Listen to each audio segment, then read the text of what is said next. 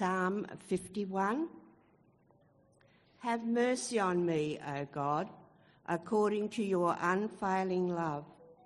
According to your great compassion, blot out my transgressions. Wash away all my iniquity and cleanse me from my sin. For I know my transgressions, and my sin is always before me. Against you, you only have I sinned and done what is evil in your sight. So you are right in your verdict and justified when you judge. Surely I was sinful at birth, sinful from the time my mother conceived me. Yet you desired faithfulness even in the womb. You taught me wisdom in that secret place. Cleanse me with hyssop, and I will be clean. Wash me, and I will be whiter than snow. Let me hear joy and gladness. Let the bones you have crushed rejoice. Hide your face from my many sins, and blot out all my iniquity. Create in me a pure heart, O God, and renew a steadfast spirit within me. Do not cast me from your presence, or take your Holy Spirit from me. Restore to me the joy of your salvation, and grant me a willing spirit to sustain me. Then I will teach transgressors your ways, so that sinners will turn back to you. Deliver me from the guilt of bloodshed, O God, you who are God, my Saviour. And my tongue will sing of your righteousness. Open my lips, O Lord, and my mouth will declare your praise. You do not delight in sacrifice, or I would bring it. You do not take pleasure in burnt offerings. My sacrifice, O God, is a broken spirit, a broken and contrite heart. You, God, will not despise. May it please you to prosper Zion, to build up the walls of Jerusalem.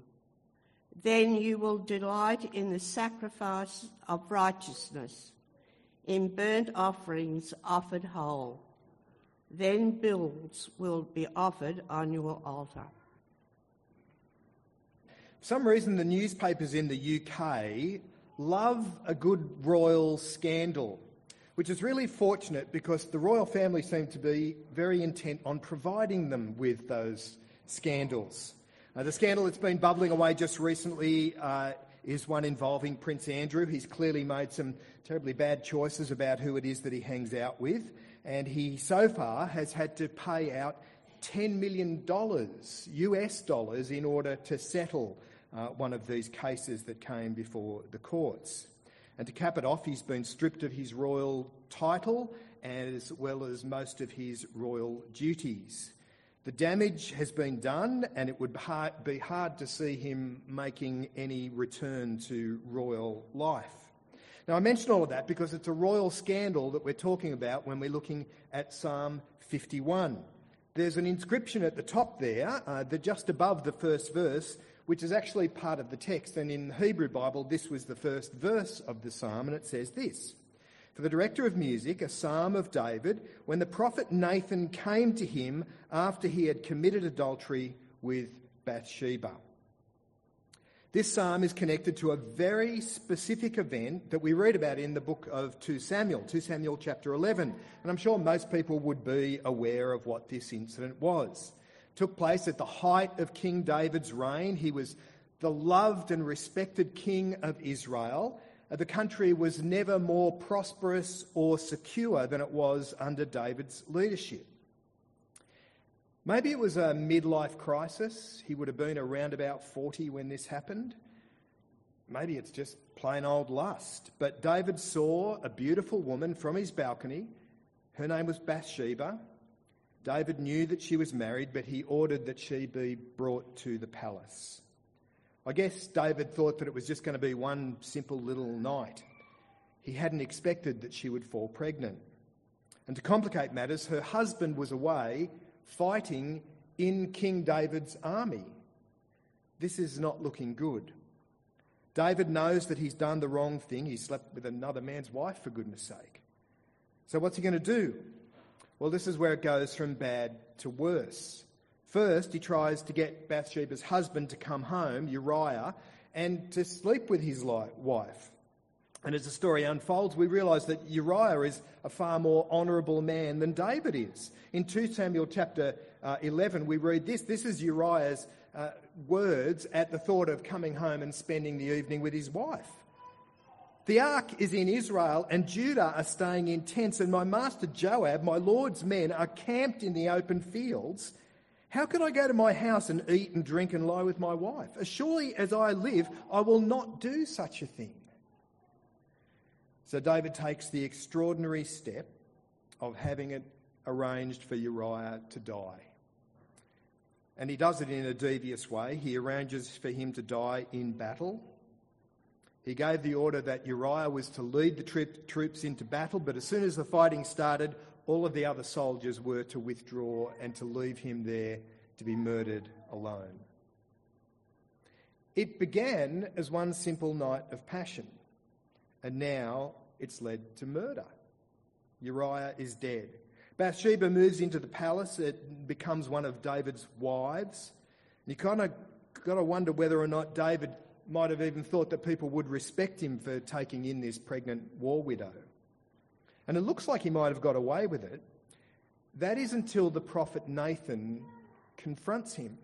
And you can read about that in 2 Samuel. We won't look at that now. But it's clearly one of the most dramatic scenes in the whole Bible. And Psalm 51 is David's confession of his sin. I really think it's incredible that we actually have these sorts of stories in the Bible. If they were stories from your family history, you wouldn't be including them. These are not the sort of things that you would want other people to know. It's incredible that every detail of David's wrongdoing is spelled out for us. If you read any of the autobiographies of recent leaders, even in this country, they may mention a few mistakes that they made, but they'll probably just be telling you about those mistakes so they can justify themselves and prove themselves to ultimately be right. Read John Howard's book. You won't find him devoting large sections to the dumbest things that he ever did in his life. Peter Costello will tell you about those things. You don't need to worry about reading John Howard's book. But that's not so for the history of God's people. The most tragic mistakes of the king who was the most beloved king in the history of Israel, everything's revealed. All the details are laid out in front of us. No excuses are offered, no justifications are attempted, no blame shifting going on here, no trying to sweep this under the carpet. There it is, in all its ugliness. And Psalm 51 is David's personal response to God when he is confronted with his sinfulness. But I think there's a reason that this is included in the Bible. It's there because it's important to show us the things that David did, the sins that he committed, because we're also sinful people. And more than that, it shows us what God is ultimately like. So what does this show us about sin? Well, I think the first thing is that we learn that sin is serious. Now, that may be stating the glaringly obvious, but as a wise man once said, if you stop saying the glaringly obvious things, then they cease to be glaringly obvious. Sin is serious. David's sin was really serious, and your sin and my sin is serious. David's been confronted with the things that he's done, and let's be honest, they are shocking things that he's done. And David knows the seriousness of his situation. He knows that he desperately needs to be forgiven.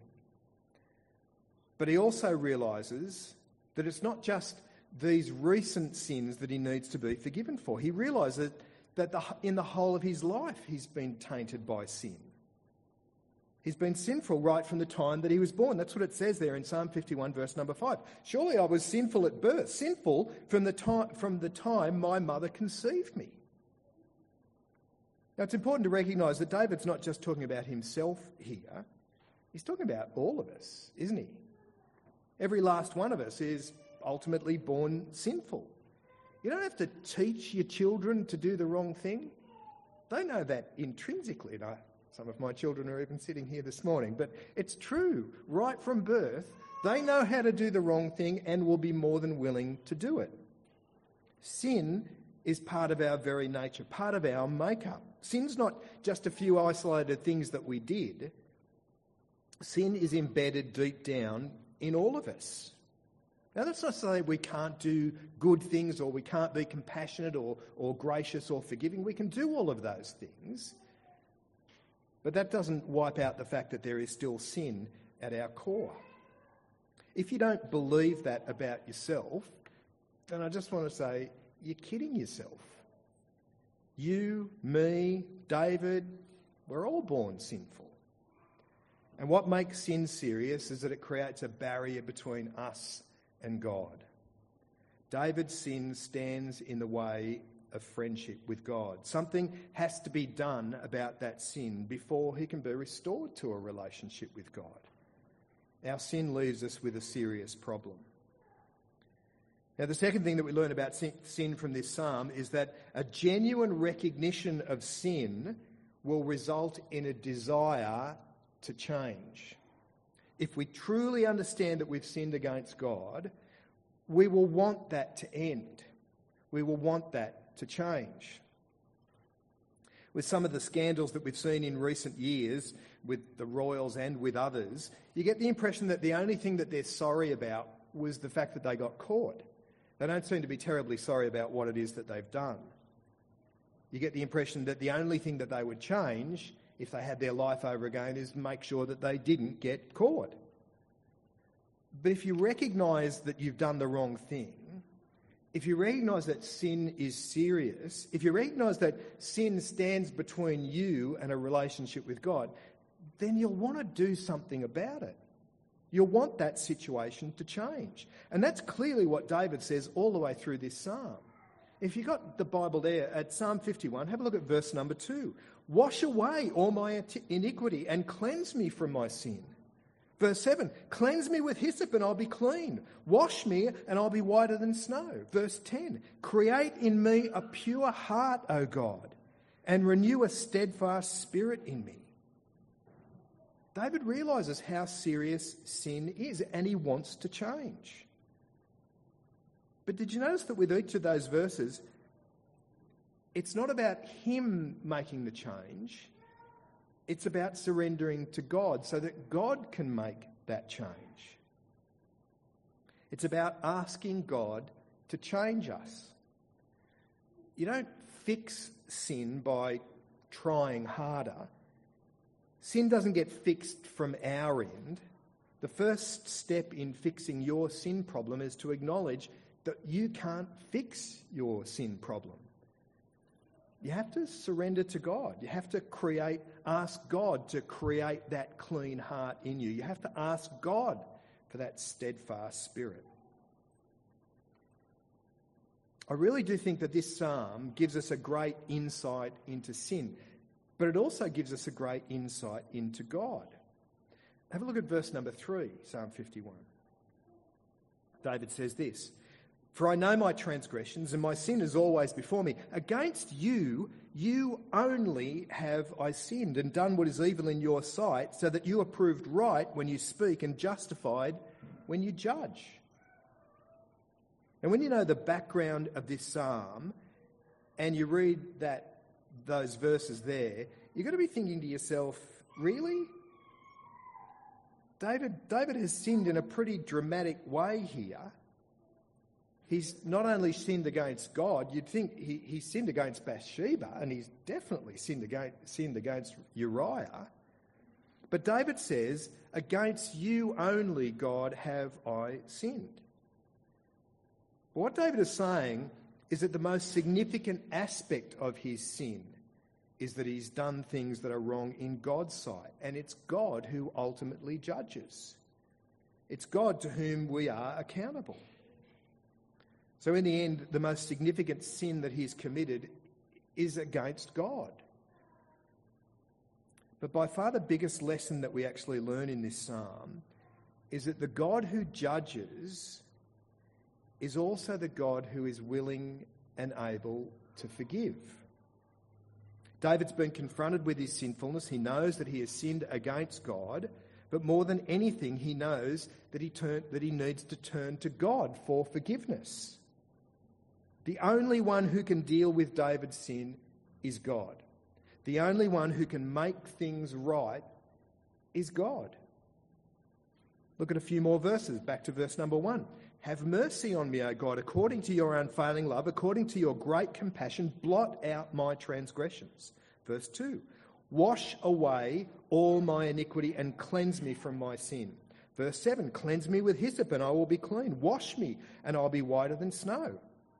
Verse 9. Hide your face from my sin and blot out all my iniquity. Verse 14. Save me from blood guilt, O God, the God who saves me. And what was true for David is equally true for us. We need to recognise our sin. We need to confess our sin. He says this in verse 16, you do not delight in sacrifice, or I would bring it. You do not take pleasure in burnt offerings. The sacrifices of God are a broken spirit and a broken and contrite heart, O God, you will not despise. Our sin is not going to be dealt with from our end. It won't be dealt with by what we do. It isn't fixed by us trying harder. It can only be dealt with by God. No amount of sacrifices from our end, no amount of good deeds, no amount of hard work can cover up our sin. What God wants from us is that we humble ourselves before Him. What God wants is that we come to Him with that broken and contrite heart. I think this psalm is probably one of the greatest psalms out of the 150 that we have in the book of Psalms. It gives us such a good insight into the nature of sin and the nature of God's forgiveness. But can I say, you and I know more about forgiveness than poor old King David did. We know more because we know what happened on the cross when Jesus died. We know more clearly how serious sin is. We know more about the lengths that God is willing to go to for us to be forgiven, because we know that Jesus came to die. We sit here today in this building as people who know more about sin and forgiveness than David. Do you know the thing that comes to mind when I read this psalm? When I read this psalm, I always wonder about how many people there are out there like David. They know that they've done the wrong thing. They've cheated on their wife, or they've cooked the books at the office, or it may be some indiscretions from their youth. They've been able to cover it up so far, but they carry that guilt with them. They know that they've done the wrong thing. And it may be that no one else knows anything about it. But they know. And they continue to live with that bone-crushing guilt. And for plenty of them, they just don't know where to turn to find forgiveness. I mean, think about your non-church friends or your neighbours or possibly even your family. You may not even know what it is that they feel guilty about. As I said, indiscretions from their youth, mistakes in a midlife crisis, or serious things perhaps that they feel like they might have got away with. But they continue to feel that guilt. And then think about what David says in this psalm. Verse 13, he says, "Then I will teach transgressors your ways and sinners will turn back to you." David knows this message of forgiveness is not just about him, it's a message for sharing with other people. There are people like him living with that bone-crushing guilt. There are people like him who need to hear that God is willing to forgive. God longs to forgive us. And God has made forgiveness possible. David could say, "Then I will teach transgressors your ways, and sinners will turn back to you." Well, how much more should we be able to say and be able to hold that incredible message of the forgiveness that's found in Jesus?